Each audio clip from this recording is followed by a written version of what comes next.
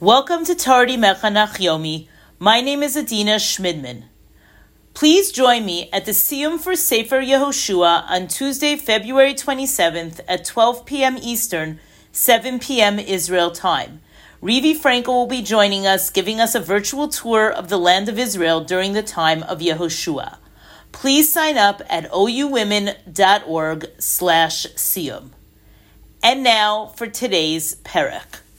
Welcome to Tardi Mechanach Yomi with the OU Women's Initiative.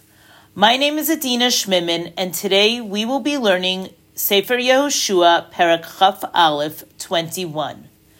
Yesterday we learned about the cities of refuge that Yehoshua was tasked to sanctify. These cities served as a social guidepost, providing refuge for the accidental murderer.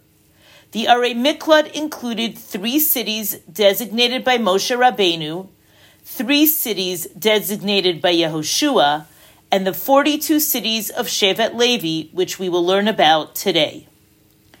Rav Yigal Ariel, in his Sefer Oz V'Anava, makes an interesting distinction between the cities assigned to the Shvatim and those designated as Arei Miklat and cities for Shevet Levi. The cities assigned to the Shvatim were meant for personal use, family by family within each Shevet.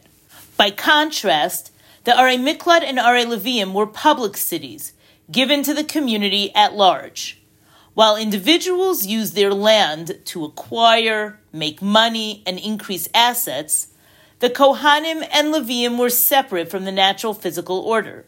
Their interest and purpose was to serve Hashem, the Mishkan, ultimately the Beis Hamikdash, and the people. It's valuable to understand the history of Shevet Levi as it is related to their land assignment. In Mitzrayim, when the enslavement began, the Medrash describes how the people were lured by the Egyptians. They were told to sign up, and then these lists were used to track down the slaves house by house. It sounds eerily familiar to roundups in the ghettos and shtetls. Shevet Levi did not come forward, and therefore they were not enslaved in Egypt.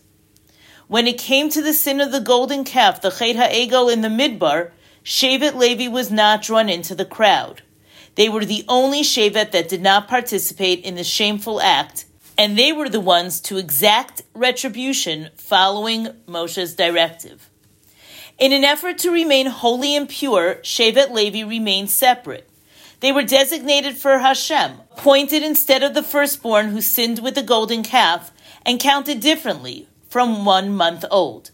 They were also given to Aaron to serve in the Mishkan as a representative of the nation, and in this role counted from age 30 to 50 rather than 20 to 60. When it came to the conquest of the land, Shevet Levi did not take part in the battles. Now that the 7 years of conquest were completed and the land allocation commenced, the Shevet awaited their land designation. But rather than separate the Shevet into its own corner, tucked away, out of sight and out of mind, Hashem had other plans.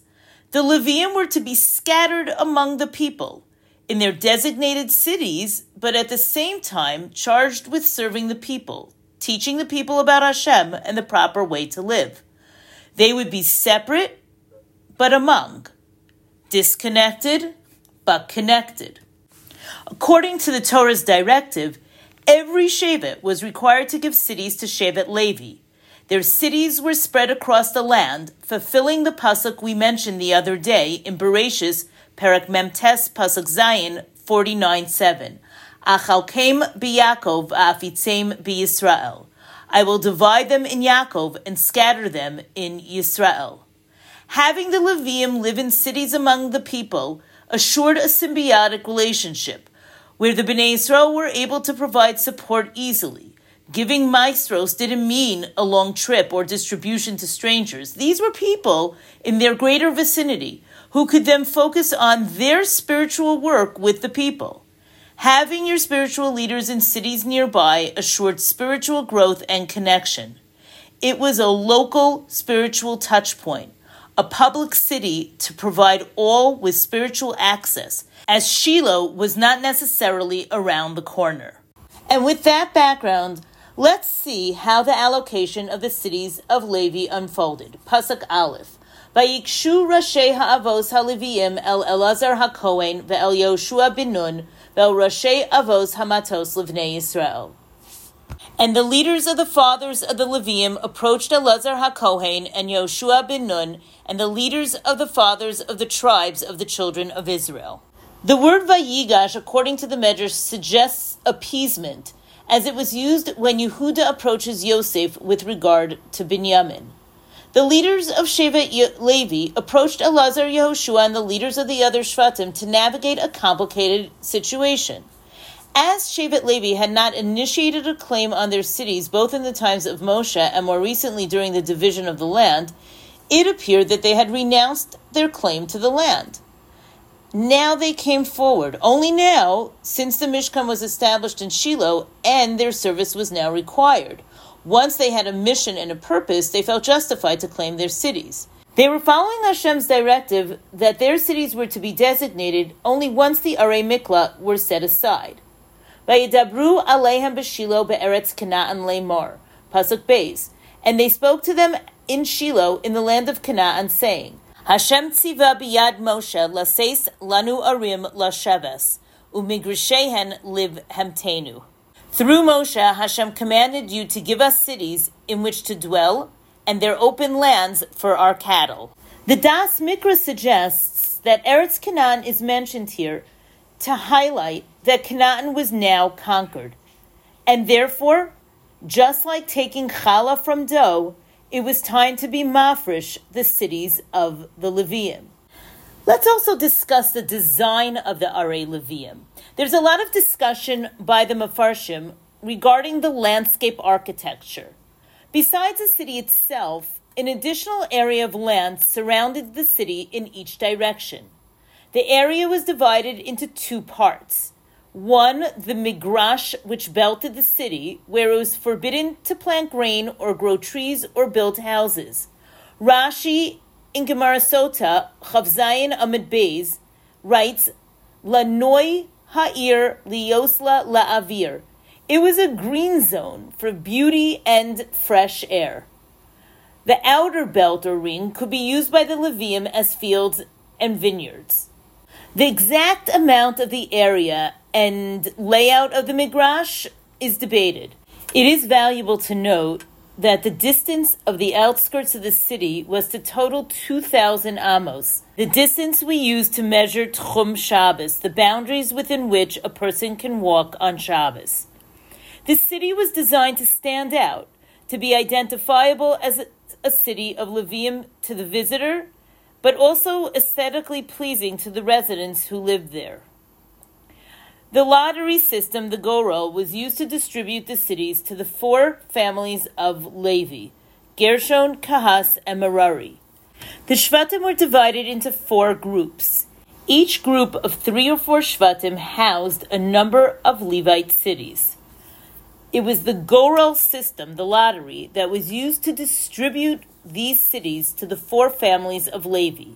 The Kohanim from Kahas, the rest of the family of Kahas, Gershon, and Merari.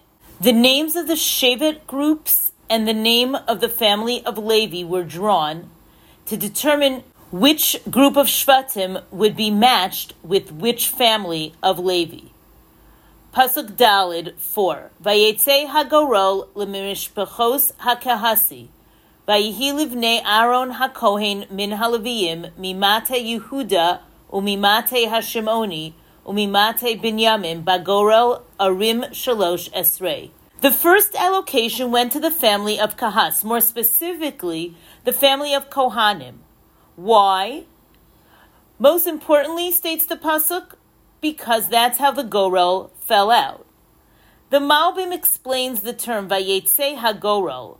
When the family of Levi was called, the names of the Shvatim in which they would live would light up on the Choshen. V'hagorel ala kafi hara'oi lahem lefi seder ma'alasam ba'kodesh. While this Levi city distribution was according to the lottery, the Malbim adds that the holiest of the family determined the order as well. The Kohanim, the unique subset of Leviim from the family of Kahas, was placed within the territory of Yehuda, Shimon, and Binyamin. Why did Yehuda and Binyamin and Shimon merit all the cities of the Kohanim? Because the Beis HaMikdash was to be built in their portion. In addition, the two Shvatim, Yehuda and Levi, were Machatanim. Aaron's wife was Elisheva, who came from Yehuda, the sister of their Nasi, Prince Nachshon ben Aminadab. Kahas transported the Aron and other vessels used within the Mishkan, and therefore the rest of the family, besides the Kohanim, were placed within Ephraim, Dan, and half of Manasseh on the west side of the Yarden. These territories surrounded the Shvatim, who surrounded the Mikdash. Next was Gershon. Gershon was the oldest and transported the Mishkan with its draperies and coverings. The Gershonite cities were placed within the Shvatim of Yisachar, Asher, Naphtali, and half of Manasseh on the Transjordan side. And finally Merari, who transported the walls of the Mishkan. They were placed among Reuven, Gad, and Zevulun. If you look carefully at Pasuk Zayin, you'll notice that the word Gorol is absent. The Malbim notes that because this family was the last one left to be drawn, there was no need for a Gorol drawing.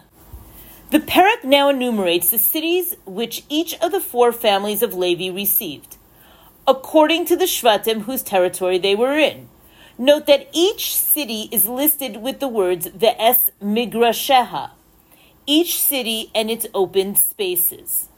Like we said earlier, the Leviim had cities that were aesthetically beautiful, both externally and internally. Pasuk Lamed Tes 39. Kol arei haleviim b'soch achuzas b'nei Yisrael, arim arba'im u'shmona u'migrishehen. All the cities of the Levites within the inheritance of the children of Israel, 48, and their open lands. There were 48 cities in total, 6 Arei Miklat, and 42 specially designated cities for the Leviim. The Perek concludes with a review. Review is really not the best word. A better word is enumeration, an enumeration of the 7 promises that Hashem fulfilled in his generosity and kindness to his people. Pasuk Mem Aleph 41. Vayitain Hashem liYisrael es kol haaretz asher nishba laseis la'avosam. Vayirashuha vayeshvu va. Hashem gave to Israel the entire land which he swore to give to their fathers, and they inherited it and dwelled in it. Let's go through this pasuk carefully to hear the promises that Hashem fulfilled to his people. Firstly, Vayitain Hashem liYisrael es kol haaretz asher nishba laseis la'avosam. Hashem gave Bnei Israel the land, fulfilling the promise he had made to their forefathers. This was not only an ancient promise, but a promise made to Yehoshua 14 years earlier as they entered the land. If you recall, Perek Aleph, Pasuk Beis, 1-2. V'takum avor es hayarden hazeh ata v'chol ha'am hazeh el haaretz asher anochi nosein lahem livnei Yisrael. Now arise, go over the Yarden, you and all these people, to the land which I give them to the children of Israel. Second, the end of Pasuk Mem Aleph. Vayirashuha, they possessed it, because Hashem cleared the land from its inhabitants. 3. V'yashvuba, and they dwelt in it. Each shevet dwelt in their land that they were allotted. Pasuk Mem Beis 42. Vayanach Hashem lahem misaviv, kechol asher nishba la'avosam. And Hashem gave them rest from all sides, as he had sworn to their fathers. The war with their enemies had ended. This pasuk is a fulfillment of the words of Yehoshua in Perek Aleph. Ad asher yaniach Hashem la'achechem kachem. Until Hashem gives your brothers rest, as he has given you. This was a fulfillment of Yehoshua's words, where he was directing the 2.5 Shvatim to participate in the conquering of the land until all was quiet and there was no longer any combat. Number 5, Pasuk Mem Beis continues, V'lo amad ish bifnehem mikol oivehem, and not one man stood before them from all of their enemies. There was no resistance to their wars. And finally, the end of the pasuk. Eis kol oivehem nasan Hashem biyadam. Hashem delivered the enemies into the hands of Bnei Yisrael with miracles. Finally, number 7, pasuk Mem Gimel.